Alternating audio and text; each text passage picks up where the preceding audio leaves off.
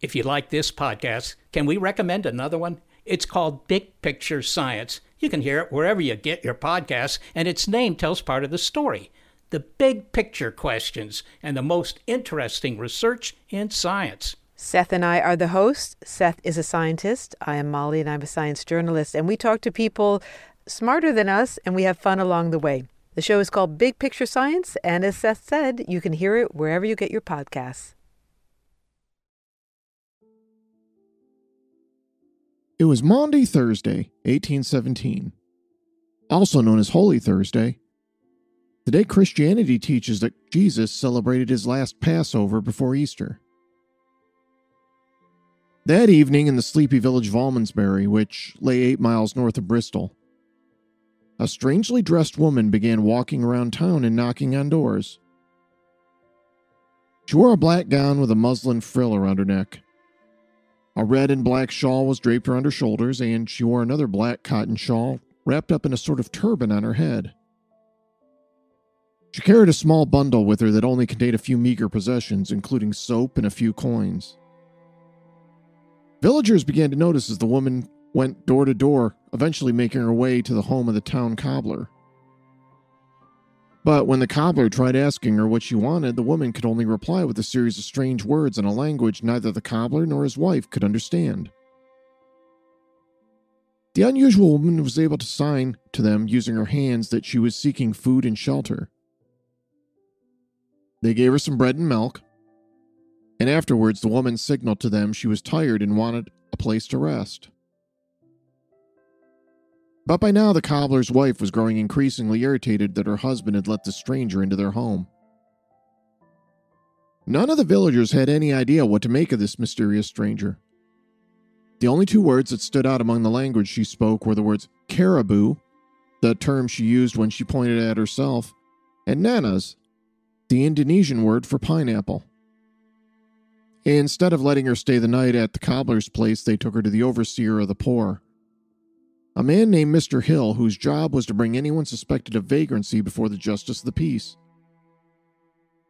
From there, Mr. Hill took the woman to the home of Samuel Worrell, the town clerk of Bristol. He and his wife Elizabeth were sympathetic to the plight of the poor, so they showed the woman some hospitality and tried to learn more about her. The problem was they couldn't understand anything she was saying either. The Worrells had a Greek butler, and he was just as dumbfounded as they were. So that ruled out both English and Greek. But there were still plenty of other languages they hadn't tried yet. It wasn't until they introduced the young woman to a Portuguese sailor named Manuel Enesu that they were finally able to translate some of what she was saying. According to Enesu, the woman claimed she was Princess Caribou from the Indonesian island of Javasu. She had been captured by pirates and had only managed to escape by jumping overboard, then washing ashore near Bristol. Between the translator and a lot of hand gestures, Mr. Worrell managed to convince the woman to write down her story, which she did in an exotic script. Worrell took those writings and sent them off to Oxford for some experts to study. In the meantime, Enesu became the woman's unofficial translator, and as word spread, Princess Caribou became a celebrity throughout England. For more than 2 months, the princess was treated like royalty. She stayed in the nicest hotels and fanciest accommodations. She performed native dances for crowds of magistrates and other wealthy elites.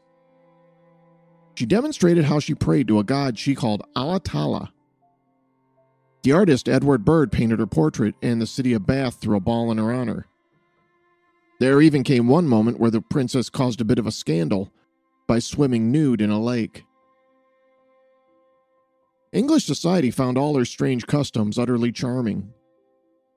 She was a vegetarian and she drank nothing but tea. She demonstrated her ability to use a bow and arrow, and also showed off her skills at fencing with a sword tip dipped in poison. Over the 2 months Princess Caribou was taken on tour, several scholars met with the young woman, all of whom confirmed that the language she was speaking was indeed Indonesian. A doctor named Wilkinson examined her and noted that some marks in the back of the princess's head were the work of Oriental surgeons. Princess Caribou's story appeared in several newspapers throughout the country, which is also what brought about her downfall. In June of 1817, a landlady named Mrs. Neal opened her morning paper and read an article about Princess Caribou. And she realized immediately that the princess's story was a complete fabrication. It turns out Mrs. Neal had rented a room to that very same young woman a few months earlier, right around the same time she was supposedly being held captive on a pirate ship. Mrs. Neal revealed to authorities that the young woman was actually named Mary Baker. When Neal met her, she thought the young woman was a little eccentric because she liked to wear a turban and speak in a made-up language. When Mrs. Neal confronted Princess Caribou, she was forced to drop the act, after which she admitted in perfect English she had made the entire story up. The scholars from Oxford who examined her writings determined it was nothing but gibberish, and also pointed out there was no such island called Javasu. It turns out that Mary Baker was actually the impoverished daughter of a cobbler from Devon. She had tried working as a servant girl but had difficulty finding steady employment. The odd marks on her head Dr. Wilkinson had identified as Oriental surgery were actually scars from a crude cupping operation she'd undergone in a London poorhouse hospital. Surprisingly, the public didn't turn on her the way you might expect. The British press had a field day with the way she'd been able to dupe London society. Mrs. Worrell took pity on her and helped provide her the money to travel to Philadelphia. There, the Americans were excited to meet this young con artist and hear her story. There was even one unconfirmed story about her that claimed a storm blew her ship off course to St. Helena, where she ended up meeting Napoleon in exile. In 1824, Mary Baker returned to England where she tried to launch an acting career, but that soon fizzled. She eventually married, and after that she launched a new career selling leeches to a local hospital. She died from a fall on December 24, 1864. Mary Baker isn't the only imposter throughout history to have fooled a great number of people. And in this episode, I'm going to tell you about a couple other famous imposters and the mysteries that followed. I'm Nate Hale, once again giving you a friendly reminder that this is an entirely fictional identity, and this is The Conspirators.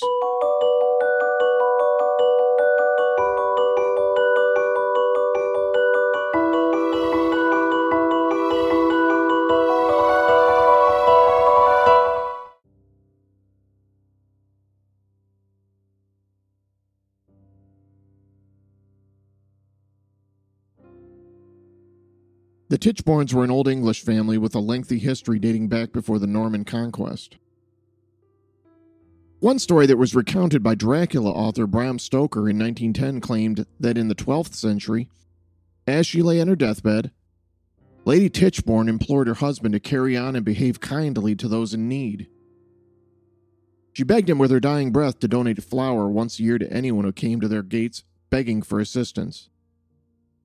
But Lord Tichborne didn't care for this request one bit, and tried to weasel out of it by telling her that he would only donate flour that came from any land he was able to encircle, before a flaming torch burnt out. Stoker wrote that Lady Tichborne managed to drag herself out of bed, and mustered all her remaining strength to crawl around several acres of land, which thus became known as the Crawls. The lady was then carried back to bed, and she then said with her dying breath that as long as the annual giving of flour was carried on, the house of Tichborne would continue to prosper. If the practice were ever stopped, the family line would die out. So the curse went that the fall of the house of Tichborne would come after a generation of 7 sons, followed by another generation of 7 daughters. The annual tradition of giving out flour was continued until 1796, when someone in the family said it was encouraging undesirable people into the area looking for a handout. By 1821, Sir Henry VII Baronet Tichborne had 7 sons. After his death, his eldest son, Sir Henry Joseph, became the 8th Baronet, and he went on to sire 7 daughters and no sons. This appeared to mark a downturn in the family's fortunes.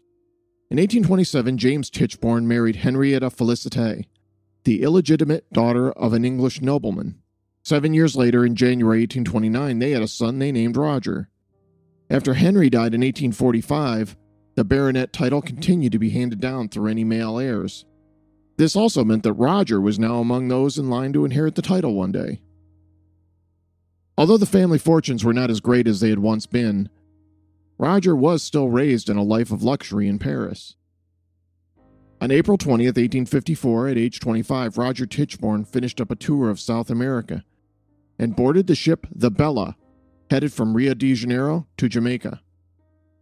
4 days later, though, the ship's wreckage was found off the Brazilian coast. There were no survivors found.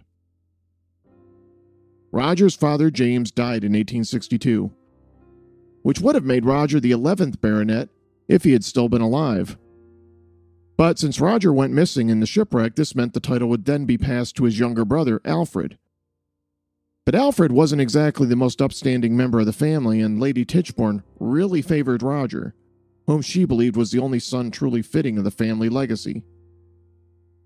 So Lady Tichborne went and contacted a clairvoyant who informed her that she was in luck. It turns out, Roger was alive and well.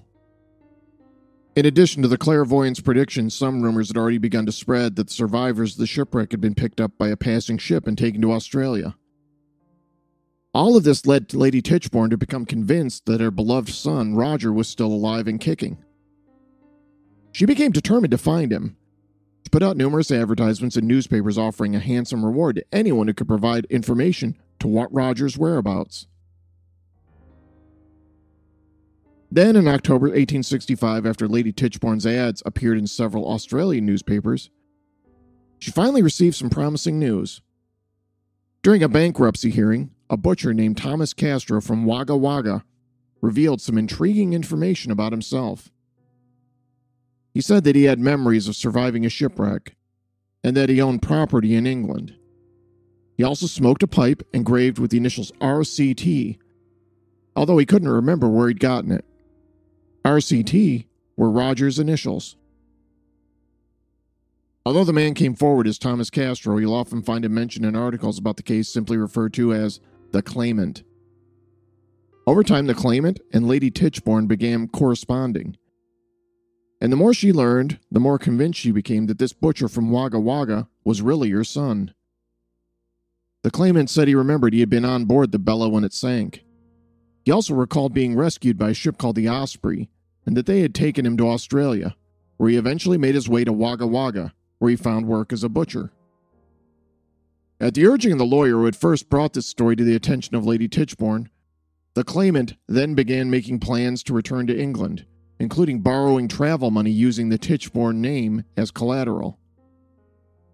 At this time, he also wrote a will, which probably should have been another red flag considering it contained a number of factual errors, including getting Lady Tichborne's name wrong. The will listed her name as Hannah Frances, where her name was actually Henrietta. While the claimant was in Sydney, he ran into two former servants for the Tichborne family, both of whom believed he was Roger. That is, until the claimant began begging them for money, causing one of them to backtrack and say they weren't so sure anymore. It was difficult for anyone to tell for certain if this really was Roger Tichborne. If it was, he had put on a considerable amount of weight. Prior to going missing, Roger Tichborne had been rail thin, but this man claiming to be Roger was easily 200 pounds heavier, and he kept putting on weight from there. By the time the man arrived in England on Christmas Day 1866, the claimant weighed nearly 400 pounds.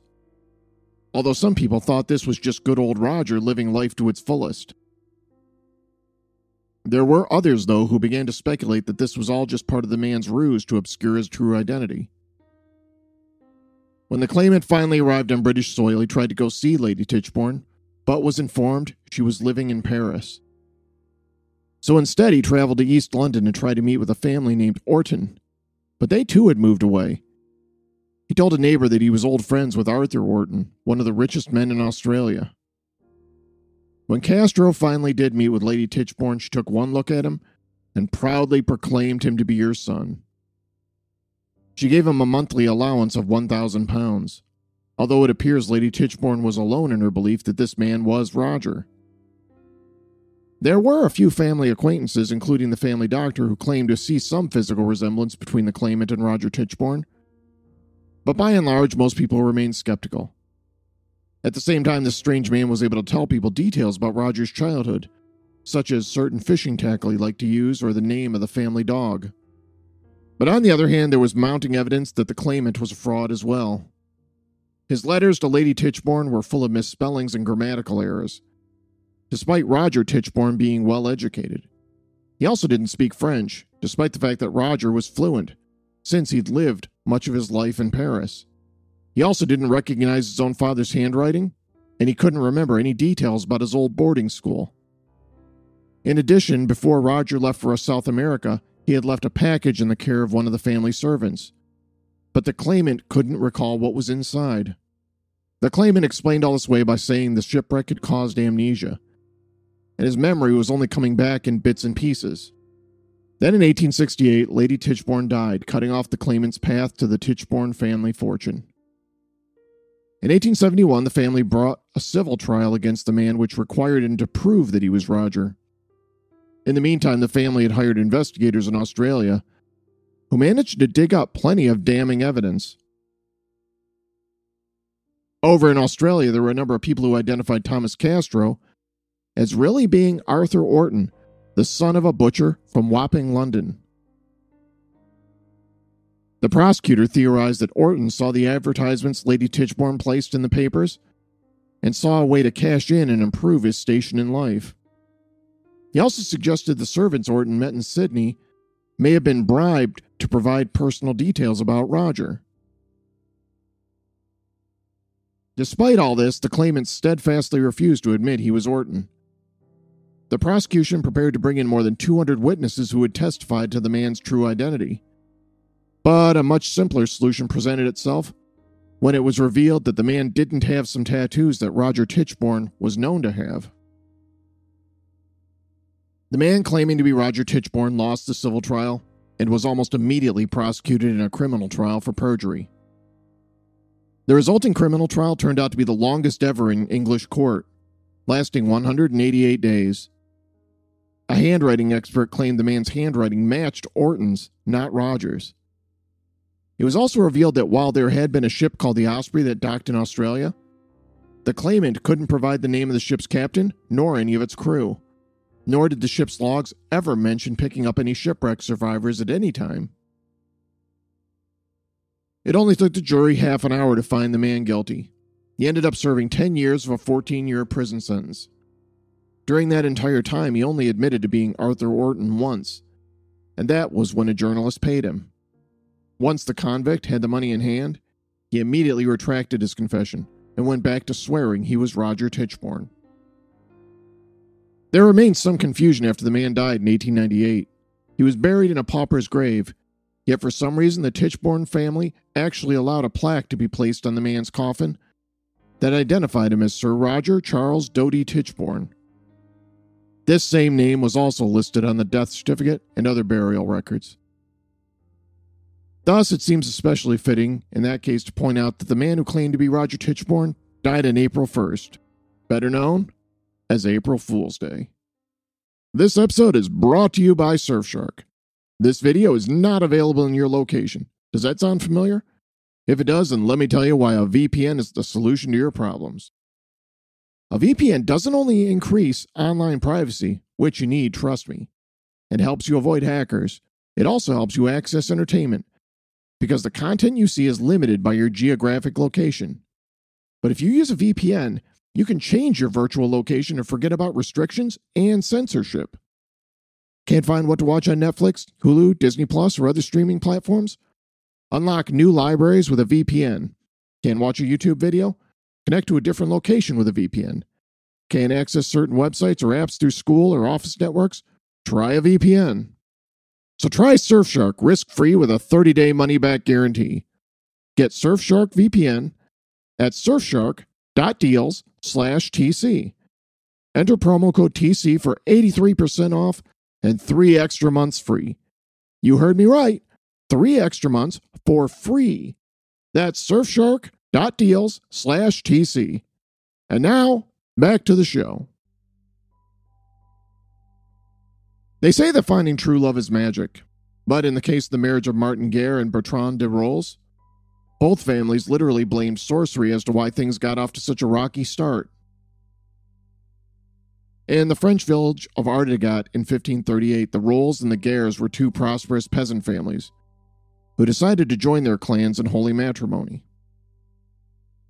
As was common in the 16th century, the families married them off young.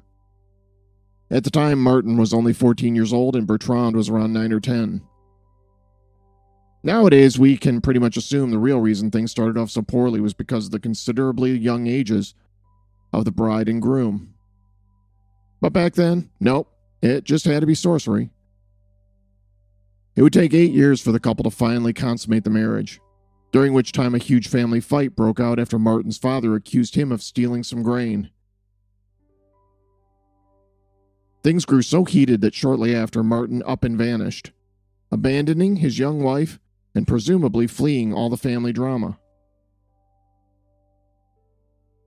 But 8 years later, after the death of Martin's parents, the man unexpectedly returned. And it was Martin Guer's sudden return that inspired a mystery that carries on until today. Everybody shush! William Shatner has something to say. Cat and Jethro, box of oddities. What do you do when the woman you love dies? Well, of course you dig her up and you live with her. Aww. The show examines weird things. There are plenty of old photographs from this time period of children out in the streets playing in and among the dead horse carcasses. Oh, I miss those days. Things used to be so much simpler. Cat and Jethro. Then there's the urine wheel, which sounds like a really bad game show. They've done weird things. Cat and Jethro, box of oddities. That is really mysterious. Join Cat and Jethro Gilligan Toth for the strange, the bizarre, the unexpected, as they lift the lid and cautiously peer inside the Box of Oddities. The Webby Award-winning Box of Oddities podcast from Airwave Media. At first, everyone was thrilled to have Martin back.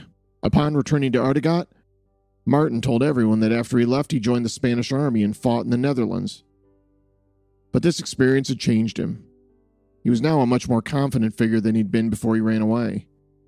He was also kinder and gentler, and he slipped effortlessly into the role of family patriarch, as well as a much more loving husband to Bertrand. Then late in 1558, Martin went to his uncle Pierre and asked him for his share of the profits the family farm had earned while he was away. Pierre didn't like this one bit. He angrily pointed out that while Martin was busy gallivanting around Europe, he had to step up and not only assume the responsibility of running the family farm, but also taking care of Martin's wife and young son. Pierre's distrust of his nephew only grew over time. Things really came to a head when a pair of soldiers passed through the village who said they'd served with Martin Guer. Except they claimed the man they had known lost a leg during the war. But the Martin Guer who returned to Ardegat still had both his legs. Pierre became convinced that the man claiming to be his nephew Martin was an imposter and a con man out to steal the family fortune. This dispute led to a series of trials that culminated in an appeal at the Parliament of Toulouse in 1560. It was one of the judges, Jean de Carras, who literally wrote the book on the case, which went on to become the primary source of information about what really occurred. During the trial, most of the citizens of Ardegat, as well as a number of people from several surrounding villages, were called to testify. Among the witnesses who took the stand claiming Martin Guer was a fraud was Pierre, Pierre's sons, and Bertrand's mother, who had actually gone on to marry Pierre over the years. They even brought out the village shoemaker to testify, and he claimed that the new Martin's feet were smaller than the man who left the village years earlier. Then several citizens of the nearby town of La Panne came forward with even more damning testimony. They all claimed the man calling himself Martin Guer was actually a former villager, a rather sketchy individual named Arnaud Detil, aka Pansette. Although all these witnesses looked bad for the defendant, there were also a number of witnesses who came forward in his defense. These all claimed the man on trial was, without a doubt, the real Martin Guer. This included Martin's 4 sisters, who all swore up and down that this was their brother.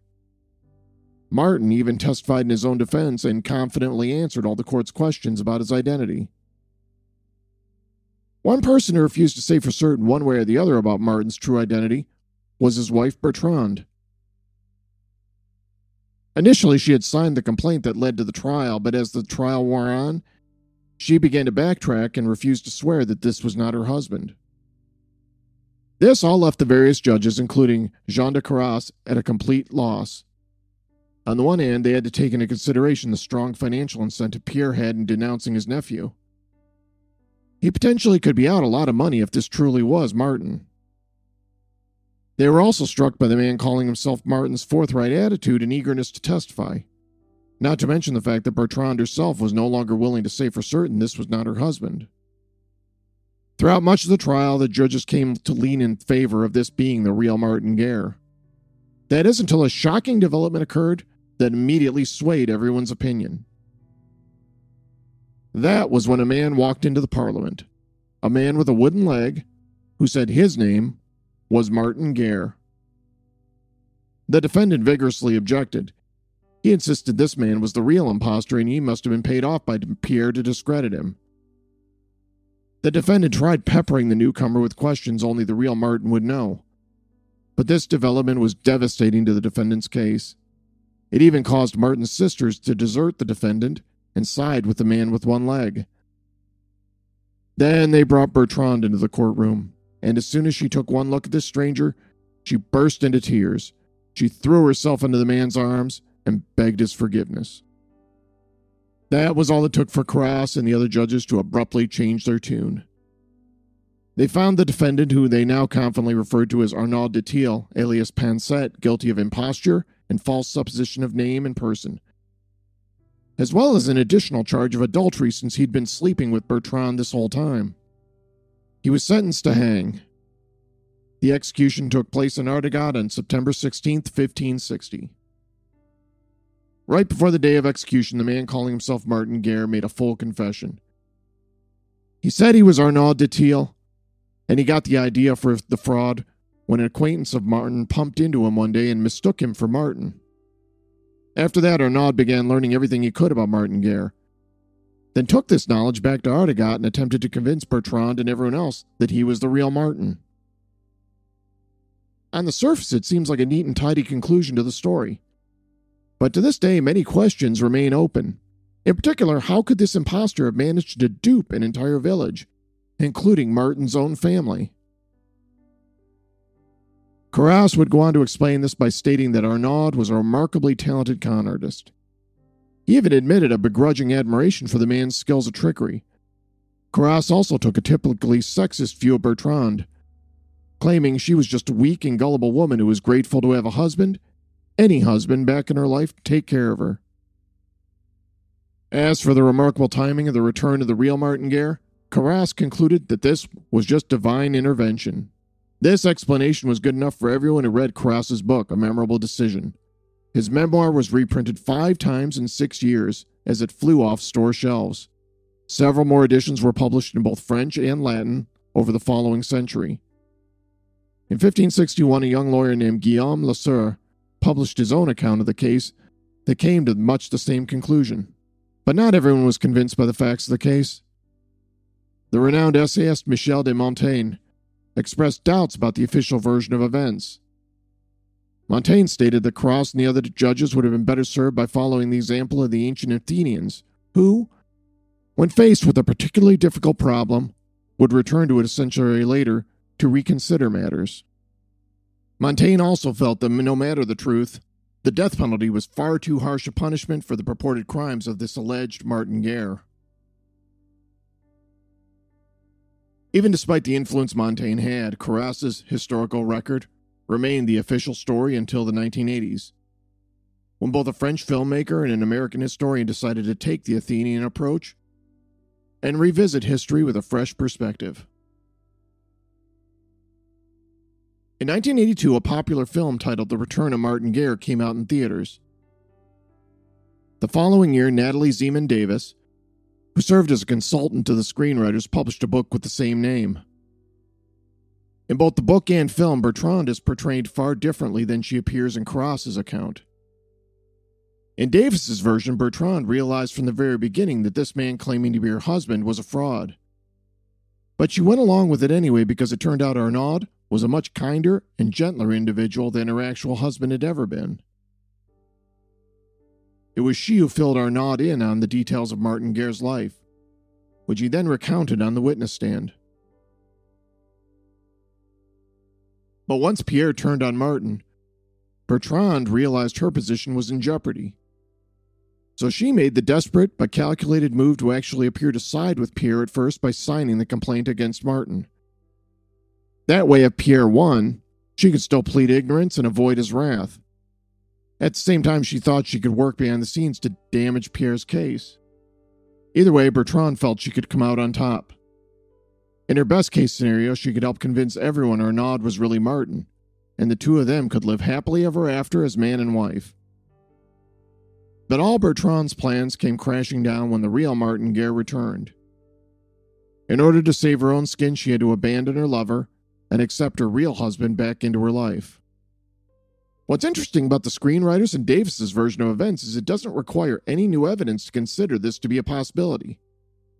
It just takes looking at the same recorded facts and considering them from a different angle. Davis herself claims she came up with her version primarily by a careful reading of Karras's book. Davis said she found a level of ambivalence in Karras's writings that made her consider whether there might be something more going on behind the scenes. She even began to speculate whether there were certain details Karras attempted to suppress. Throughout Karras's book, he constantly talks about his desire to keep Martin and Bertrande together as man and wife. Davis began to speculate whether this might be because he knew more than he was letting on. Davis also points out that after the real Martin Guerre made his surprise reappearance, the man remained highly skeptical of his wife's motivations. Even though ostensibly the real Martin forgave Bertrande, he still cast scorn on her for being so easily duped by this imposter. It appears religion may have also played a factor in Karras's mixed feelings about the relationship between Arnaud and Bertrande. This was the time when the Protestant Revolution was sweeping through southwestern France. And although most of the citizens of Artegot remained staunch Catholics, it's possible Bertrande would have been attracted to the Protestant belief that a wife who was deserted by her husband could remarry after a year. Although Bertrande never publicly expressed such beliefs, Davis considered this another possible explanation why she would be so anxious to pull off this deception. Although Karras was a Catholic, it appears he too was sympathetic to the Protestant movement, which may also explain why he initially leaned so heavily on believing Arnaud was Martin. In fact, Karras got in his own hot water over his soft spot for the Protestants. This led to him being executed for heresy in October 1572, in front of the very same Parliament building where the false Martin Guerre was executed. Although the film and Davis's book proved to be quite popular, this didn't mean it was readily accepted by all mainstream historians. Some historians criticized Davis for turning the historical record into something more akin to a romance novel, although still others criticized both Davis and Karras for so easily accepting that the man with one leg who appeared before the court really was Martin Guerre. Some people have pointed out it wouldn't have been too difficult for Pierre to have found a one-legged man back then and paid him to impersonate Martin. In fact, film historian Anthony Gunaratne added another wrinkle to the story when he speculated that perhaps Pierre and Arnaud were working together at first to perpetuate the fraud in order to secure Pierre's control over the Guerre land holdings. But after the men had a falling out, Pierre was forced to find another imposter to pretend to be the real Martin Guerre. The Conspirators is written and produced by me, Nate Ale, an entirely fictional identity. Thanks so much for listening. I have a new Patreon supporter to thank. Thank you to Bill for signing up and helping support the show. Just a reminder that patrons to the show get access to all sorts of nifty bonuses, including stickers, magnets, t-shirts, and our bonus mini episodes. I'm also currently working on expanding both my Patreon offerings as well as growing and making this show even better. So stay tuned. Another way you can help support the show is to check out our merch store, where you can purchase all sorts of Conspirators t-shirts, mugs, phone cases, and much, much more. If you're interested, I'll put a link to both my Patreon and store in the show notes. Yet another great way you can help us out that won't cost a dime is to subscribe, rate, and review us on Apple Podcasts. Each one of your ratings and reviews helps boost us in Apple's magical rankings and spreads the good word to more people. If you're not on Apple, not to worry, you can also find our show in most of the places you get your podcasts, including Spotify and Stitcher. We also have a website, theconspiratorspodcast.com, where you can listen to our entire back catalog of shows. Elsewhere, I encourage you to follow us along on social media. You can find us on Twitter, Instagram, and our Facebook page. You can even write us an old-fashioned email at theconspiratorspodcast@gmail.com. I love to hear from you. Thanks again for listening, and I hope you'll join us again next time.